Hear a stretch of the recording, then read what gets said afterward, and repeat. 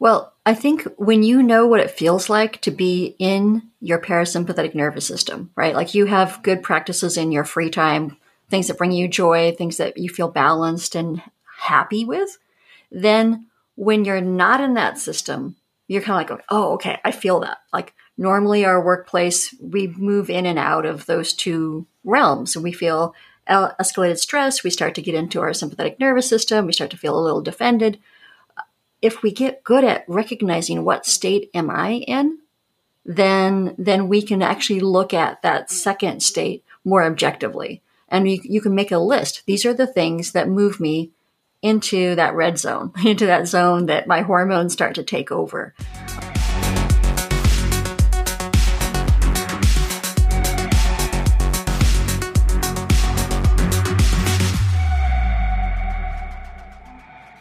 Welcome to another episode of the Leading to Fulfillment podcast, where everything we talk about is meant to encourage people-first leaders, empower individuals to achieve fulfillment, and to help your organizations become places people love to work. I'm your host, James Laws, and I have a fun show in store for you. My guest for this episode is Kristine Scott. Kristine began her career in social service settings that could get hairy. She noticed in the heat of tough situations that she would either overreact or freeze, and got curious if she could do better. This started a 20-year exploration that evolved into her becoming a conflict resolutionary who became a highly sought-after trainer. She teaches people how to reach in and not freak out when things get tough. She has been hired by clients like the Seattle Space Needle, farmers markets, and office teams, giving people what they need to be firm and friendly in the face of crisis. In my conversation with Kristine, we discuss the journey from social services to conflict resolutionary, identifying and addressing conflict before it erupts, understanding the need for healthy conflict, and managing conflict from discovery to resolution. But first, I want to invite you to subscribe and leave a review for the Leading to Fulfillment podcast in your favorite podcast tool. Those things really help us get the show out to more people. You can find us on Apple and Google Podcasts, on Spotify, or even watch it over on YouTube. Now, let's jump into my conversation with Kristine Scott. Kristine, thank you so much for joining me on the Leading to Fulfillment podcast. Oh, thank you. I'm so excited to be here, James. I'm really excited today because one of the things that we're constantly working for, and one of the things that I'm constantly pushing for within my own business, and this podcast is a step to try to put it outside of my business, is creating a healthy work culture. And in the process of creating a healthy work culture, we acknowledge that conflicts are going to arise. No matter how healthy your culture is, conflicts are ultimately going to arise. But you talk a lot about conflict. But before we jump right into that, I want to ask you, tell me a little bit about your journey from social services into what you call being a conflict resolutionary. And I'd love to hear a little bit about that story. Oh, thank you. Well, I was hired many years ago as an AmeriCorps to run a program for homeless young people. Our job was to give them dinner every night. And my first night there, it was absolute chaos. My purse was stolen. My food volunteers were frightened. There were fights that were breaking out like every 3 minutes because there was this 14-year-old girl who was just all mouth and all problems, right? And there was about 50 homeless young people in this small church basement. And I just kind of looked at the situation and said, oh my gosh, AmeriCorps is only paying me $900 a month to do this. I am not coming back. and then an interesting thing happened. This voice rang out over the crowd. And he said, hey, little bean, knock it off. You're messing it up for the whole burrito. And everything got quiet and people got manners and they started just like saying please and thank you. And I got really curious, like, wait a minute. That one phrase, that one person shifted the whole dynamic in this room.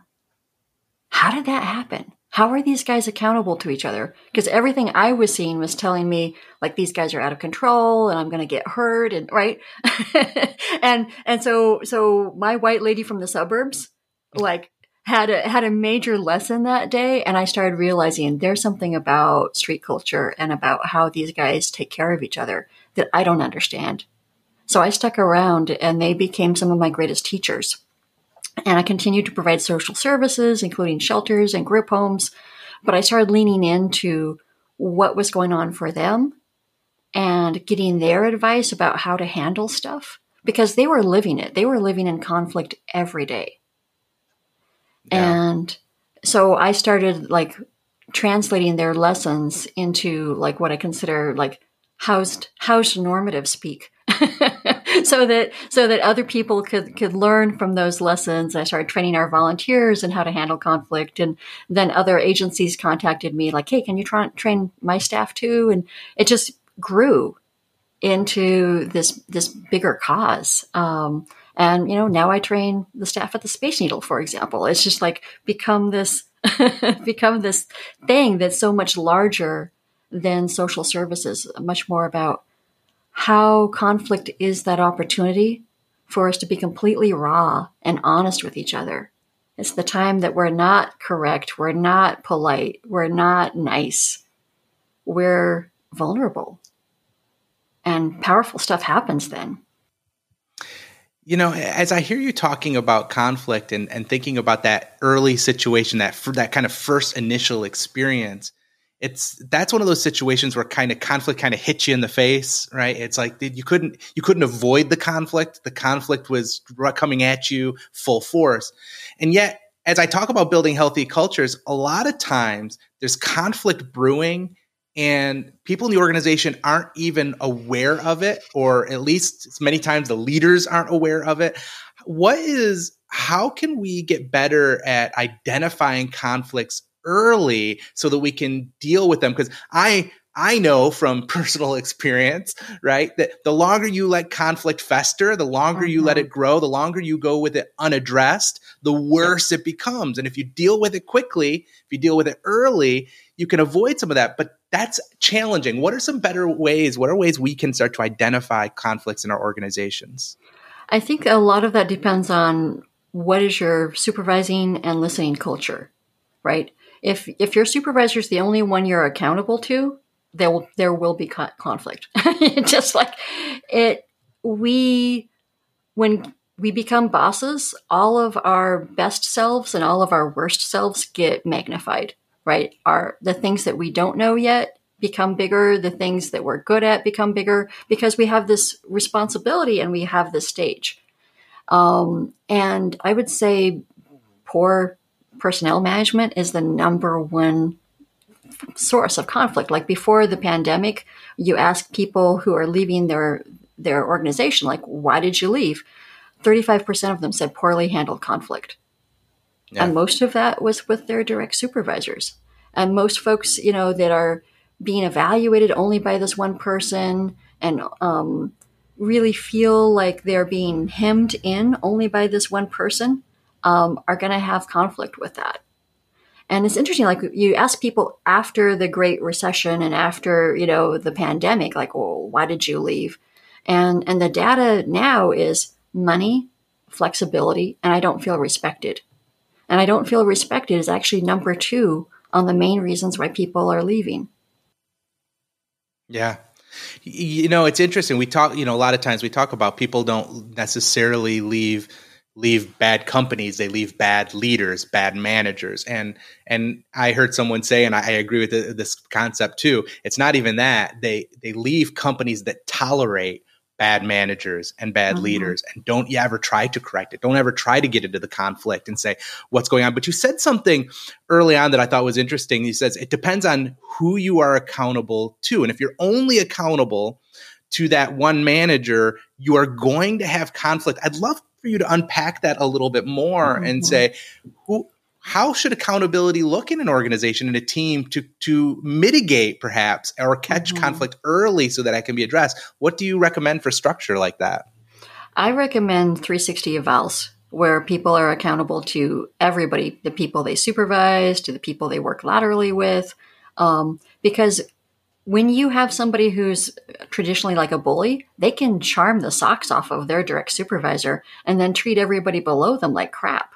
And studies done on bullying in the workplace actually find it's more common to occur than sexual harassment. But we don't really talk openly about that because we, build these organizational charts that is very top down. And what's interesting is you and I, like the people who are a part of the Gen X generation, right? We were supervised by the boomers. And so we have this choice now. Like, are we going to take all of that really top down and that, the person in charge is always right kind of crap? Or are we going to listen to the wisdom of these younger generations that are coming up under us? And these are the ones that are quitting. These are the ones that are saying, hey, I don't deserve this, right? These are the ones that are redefining what a good and healthy workplace looks like. And when we have the authority to not listen to them and choose to not listen to them, it just feels like the pandemic has made us have to stop and think like, maybe we should. Because like, look at this data on the folks that are quitting and going to these other jobs. I think you're right. I think they are following leaders that can really respect them. So 360 evals, big help. Employee ombudsman. So you have a place to go and talk when you have a complaint, right? And using conflict as a tool for constant improvement. Okay, so something's brewing. Here's what we learned. Here's what we're going to change. Did we get that right? Like everybody's got their fingerprints on kind of doing an autopsy about this conflict. And you're right. You gotta lean in quickly and just understand when there's a morale issue or there's something brewing between employees. It's not about right, wrong, blame, shame. It's about like, there's something going on here that we have to look at. And I know I used to run nonprofits for a living, and my first go-to was, we need to write better policies. And it would never work, right? All of that carefully crafted, beautiful language would just sit on the shelf and people would still do what they were going to do. You have to really, really have folks that are tuned into people's experience, what's going on with them emotionally, what's going on with the social norms. One of the things that I have this new definition of power that really helps me as I look at dynamics and I talk to employers. And that is that we all have power that's wrapped in kind of this thing called rank, that's wrapped in this thing called status, right? And when we are in the workplace, our status is what people see, our job title, our place in the hierarchy. But our power is something we all have that a good leader will really draw out of us. Our power is basically those places that we were wounded and then we've put them to work to become stronger and better people. But we get confused because we also have this rank thing where, owning class folks and white folks and all that stuff, we get too endeared with those types of hierarchies and the positional hierarchy, and we stop really pulling out people's power. No, I love that. I just talked about this in a previous episode, and this is something that we kind of poke at a lot, is that like when we hire people on our team, we're hiring people, not positions. Mm-hmm. We are hiring the totality of who this person is and their experiences. That means we're hiring their drama, their trauma, their everything that they've gone through. And in order for them to be the right person in the company, they have to be able to bring their whole self, every part of it. We don't leave our personal lives at the door. We bring it in fully because I hired part of who you are is all of these things. And I need to bring all that in and really embrace the fullness of who every team member is and what they bring to the organization. It's what makes us more diverse. It what makes us more it closes, the the information gaps, the knowledge gaps. As we have more people and we fill that in, it's kind of like a strainer. It starts to close up all those little gaps because we have different people with different experiences, different trauma, different lifestyles. Yeah. And so I think it's really interesting to think about that as we're hiring. And in fact, in some ways, and I wonder what your take is on this. While I would say in a healthy work culture, you're bound to have conflict. Conflict isn't necessarily bad. Sometimes you need conflict in order to make good decisions, in order to get more information, get all the information out. And if you are hiring a diverse work culture, the goal is to create more conflict in your organization. Tell me what your thoughts are on that. Yeah. It's how the conflict is handled. Exactly. That if you have everybody responding to the same norms and the same rules and the same conduct level, you're not going to have a very dynamic and flexible and adaptive team. They're going to just be this echo chamber, right? So you want to actually have a space that holds conflict safely and in a way that encourages individuals to like speak pretty authentically.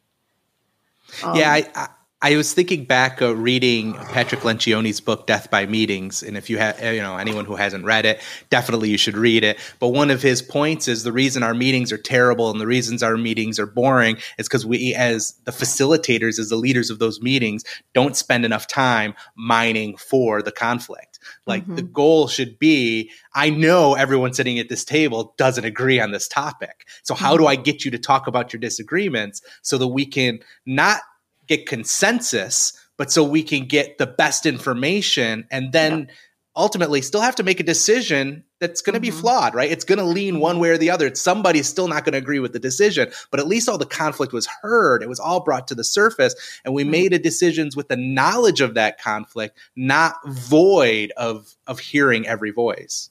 Yep. Yeah. I know, in my career, I definitely went from being conflict avoided to conflict lover. It's just that place where we feel strongly enough about something that our raw honesty can show up. And once people have that permission to do that with each other, it changes teams. There's much more of a lean in. There's much more engagement. It's funny. I have a particular team member, and as I talk about this person knows exactly who I'm talking about as they listen to this, that we have conflict all the time.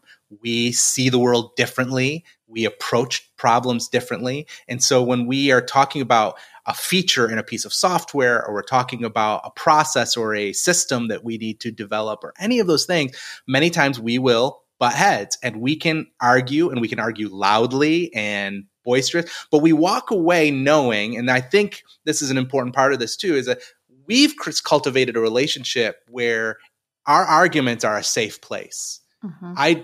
I'm okay with the fact that they disagree with me. They are okay with the fact that I disagree with them. And we come at it from very different perspectives.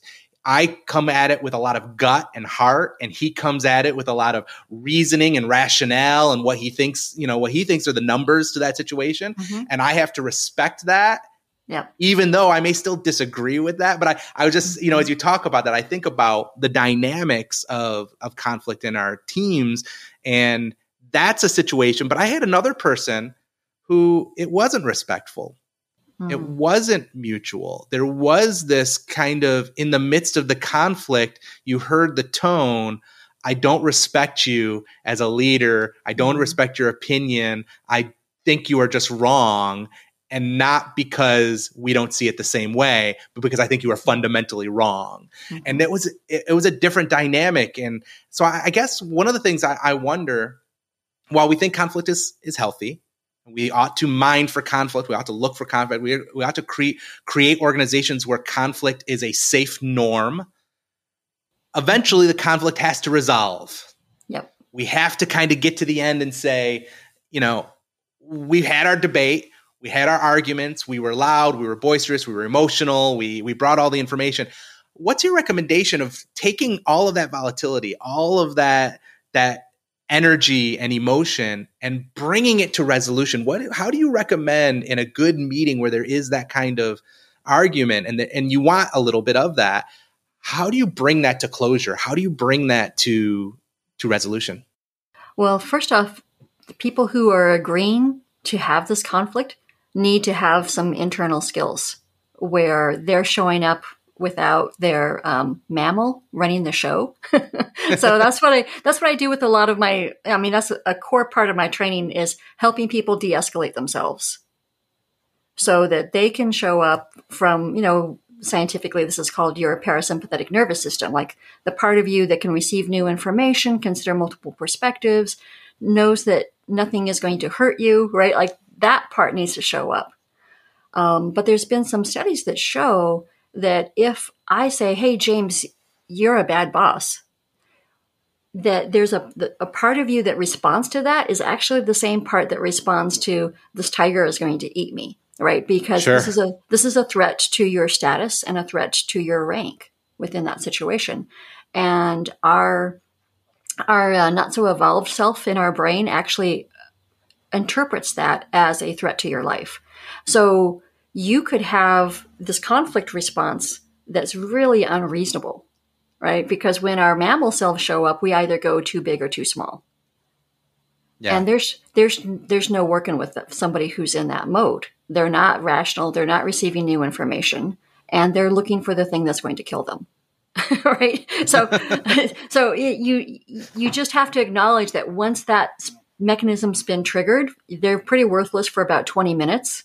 And nothing good is going to come out of it. They pretty much need to be removed from the situation, given a chance to calm down. And it needs to come up when folks have those skills around how to de-escalate themselves first. That's interesting. So it feels like, in a lot of those situations, someone, I don't want to say someone has to be the adult because I don't want to demean the other people in those conversations, but somebody has to be mature enough to recognize I've been triggered. They've been triggered, and we're going to pause this conversation. We're going to take a 20, 30-minute break. We're going to come back at it tomorrow. We're going to reschedule this meeting and start over or start where we left off with fresh heads, fresh minds, and perspectives. And I can definitely think in my long history, the times where I have failed at that and the times where I have succeeded at that. And walking away, taking a step back. What you don't want, you talk about, right? They either overreact or they underreact, right? They either get really big and they dig their heels in and they basically stop listening and just say, it's my way. My way is the right way. And they stop listening. Or they just down. They just shut down and be like, whatever, do whatever you want. And I have seen myself respond both of those ways in my lifetime, right? I've seen those responses where I dig in or I'm just like, you know what, do what you want. I don't even care anymore. And neither of those are healthy approaches. Right. And yet we fall to that all the time. I love the idea of, obviously building that maturity. How do you develop that in team members? How do you develop that knowledge that some of it is security, right? Some of it is a security in themselves. We're ultimately, at my company and circles.com, what we're trying to espouse is helping our team members who work within our organizations find true fulfillment. I think part of my answer to this might be that if you can help your team members find true fulfillment, those little jabs that otherwise would trigger them, don't trigger them as much because they love what they're doing. They believe what they do matters and they know the impact they have on what they're doing. And so they're like, all right, I get it. We're upset. Right. But let's step back. But what are some thoughts you have on how do you develop those? I don't know if you call those soft skills, right? To just be able to recognize this has gone too far and we need to step away.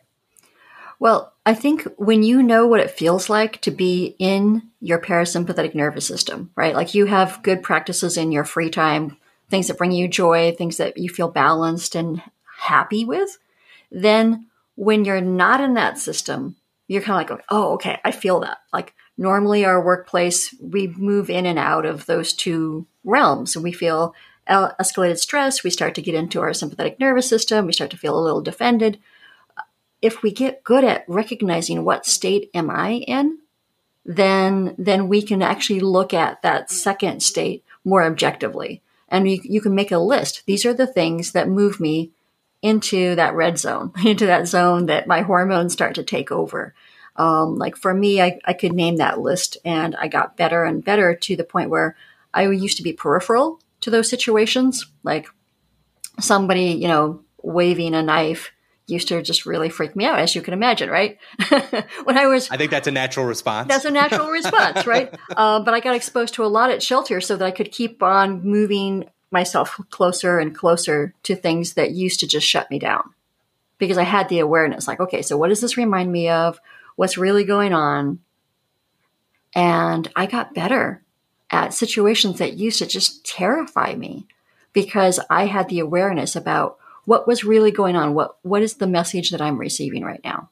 Because the places that we have that Velcro, that we have those places that somebody just knows how to push our buttons, those are just signs that something needs to happen in our personal life around some healing, maybe some childhood stuff, maybe some associations we have, or bad messages that we've internalized that we just have to exercise. Our bodies are very consistent little robots to tell us exactly where we need to do our work, right? Like it's amazing how trauma works. We just will always have those buttons. And when we address those, guess what? We'll find some new ones. And that's a part of the path. That's why I call it becoming a conflict resolutionary, because it's a journey. You talk about, and you mentioned this, some of the things that trigger us, and I think about as kids when we were young and we found ourselves in conflict with our friends or not our friends. We knew how to push buttons. We knew exactly, kids are so perceptive. Mm-hmm. Like they know how to cut you, like where it really, really, really hurts. And we were masters at it as children. And as adults, I think even when we do find ourselves in conflict, we do find ourselves getting triggered. Sometimes the reaction is to trigger them back, is to try to figure out, how do I get you back, get you in the same irrational headspace that I'm in? I wonder, you mentioned one of those, right? Like when somebody says you're a bad boss or you're a bad manager or whatever, right? What are some of the other trigger words or phrases that make conflicts worse rather than help them move towards perhaps a healthy resolution that you've experienced in communication? Well, of course, anytime you make it personal, right? Anytime you make it about the other person, it's going in the wrong way, right? Mm-hmm. And I would also say that when you really notice that you're pulling on the people in the room as a way to like build your audience and build your case, that's also a bad sign. When you start grouping and lumping people on one side of an issue or another side of an issue, that tends to explode fast. Yeah, I as you say that, I can think of times where unintentionally, certainly not a tactic that I was thinking, but I certainly can see in my situation where I think I have a valid opinion and I think there are others on my side, and I start to pull them in like I'm picking a kickball team. Yep. And I've pulled them in on my side, which then alienates the other person and makes them feel like they have to defend themselves because now they're mm-hmm. fighting more people. It's not just one-to-one dialogue. It's mm-hmm. now it's a fight. It's the Sharks and the Jets, right? Like right. There's now it's a gang war. Yep. And so I can definitely see how that can have an impact. Mm-hmm. The other thing I want folks to watch for is black and white thinking. Okay. Anytime the nuance leaves the room, you're in trouble. We tend to get very like, well, it's got to be like this, and if you don't see it, you're like that. We start labeling and entrenching. Yeah, that's a sign. I mean, that's and sadly, right, because of the media and social media and the actual news. That's what we are inundated with all the time, is mm-hmm. these absolute positions. You think about the arguments between Republicans and Democrats and the religious and the non-religious and everyone is so built on these absolutes. I was just having a conversation with my wife about this very topic. I said, the biggest problem with social media and everyone's opinion is the fact that they are too caught up in they are absolutely right, which means the other person is absolutely evil. Like they just Mm-hmm. immediately cast and paint them with this broad brush of, I think this under all circumstances, no matter what, even if I don't fully understand the situation, and therefore you are bad and evil. And I think that's where this kind of cancel culture kind of comes around with, right? We want to cancel people because we have brushed them absolutely with a stroke. Well, you believe this thing that I deeply disagree with, therefore you must be bad. You don't think about the fact, well, culturally they were raised a certain way, and they may not think this thing because they are bad people or they are hateful. They may believe this thing because they were raised and conditioned to believe a thing. And the worst thing we do, and this I think comes really good to conflict resolution, and I'd love to hear your thoughts on this. The worst thing we do with cancel culture is we shut down the conflict. We shut down the conversation, and nobody changed because we just decided to stop talking to each other. Right. Yeah. Yeah. And there's a lot of big conversations we need to have right now. Conversations about race, conversations about democracy, conversations about how we see ourselves, as you're mentioning, in the workplace. And we don't have the skills or the tools in a lot of places to have those conversations safely, because we have this structure that's kind of built into our society right now, especially in social media, that gets money from this dichotomy. This dichotomy is actually making Facebook profits, right? Is actually making so we aren't really unwrapping that. We aren't really seeing like, oh, there's a reason for civility that we might want to like look at. Yeah, and I hate to say it because it feels so cynical, and it feels so almost conspiracy theorists in a way. But the truth is, we're all being programmed all the time. Every single day, we're being programmed on our own side or against our side or whatever. I mean, there's been enough studies to show that if somebody watches the other news channel that they don't otherwise watch for long enough, they will start to espouse those opinions because they are being inundated with that logic. And all of a sudden it becomes clear. And Facebook is a perfect example of that. When your Facebook friends all share the same information and share the same stuff, you start to believe that as the absolute truth. And it doesn't matter which side you're on that. It happens. We're all being programmed. And so figuring out how to not, I liked your mammal self, how not to let your mammal self like take over in that situation and say, whoa. One of the triggers of absolute always, right? If somebody's always or never, always or never, that's a pretty big red flag in conversation for me that says you've not spent enough time with this topic if it's always or never, because it rarely is anything always and never. Yeah. Yep. You're exactly right. Kristine, I really love this conversation and kind of processing and thinking through conflict. I want to give you the last word, and people who want to get in touch with you, learn more about what you're doing and how to contact you. Where can they do that? Or if there's anything that I should have asked you that I did not ask you and you'd like to share, I'd love to hear about that as well.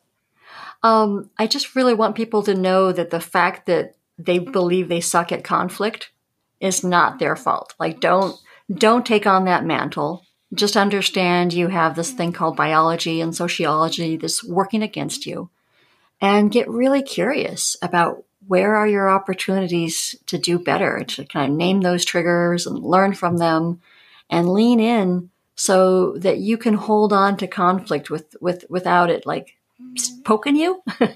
Just think of it like a kind of holding space for things to be a little uncomfortable. And that's where your growing edge is, when it's a little uncomfortable. Strong advice. I think we know this in physical as well, right? You work yourself out to the point of strong. You go a little bit harder. You push yourself to a little bit more comfortable, a little more weight than you're used to, run a little longer than you're used to, a little farther than you're used to. All of those things push you to grow, get stronger and better at it. And so even in the midst of conflict, recognize that conflict is making you stronger and making you better as you face it and work towards resolving it. Kristine, thank you. How can people get in touch with you if they want to learn more about you and what you're doing? Yeah, my website is seattleconflictresolution.com. So they are welcome to hit me up there. I really look forward to hearing from folks, and I do work remotely, so folks don't have to be in Seattle to work with me. Awesome. Kristine, thank you again so much for being on the Leading to Fulfillment podcast and having this great conversation. I really appreciate it. Thank you. This was a lot of fun. I want to thank Kristine for a great discussion around the topic of conflict, and I hope you got as much out of it as I did. Everything we mentioned, including a full transcript of the show, is available over on our website, and you can access it anytime by visiting leadingtofulfillment.com/023. Also on that website, you can subscribe to our newsletter there. We'll let you know every time a new episode becomes available, as well as send you original and curated content on leadership, managing teams, and finding fulfillment. This episode, we focused exclusively on managing conflict. Great communication is one of the most important skills to being successful at work and at conflict. And as many of us work from home, good communication becomes even more important. With that in mind, I'd like to share with you my 6 rules of great communication. Number 1, assume the best. How you begin a conversation can make or break it. Why not start that dialogue off with some positive energy?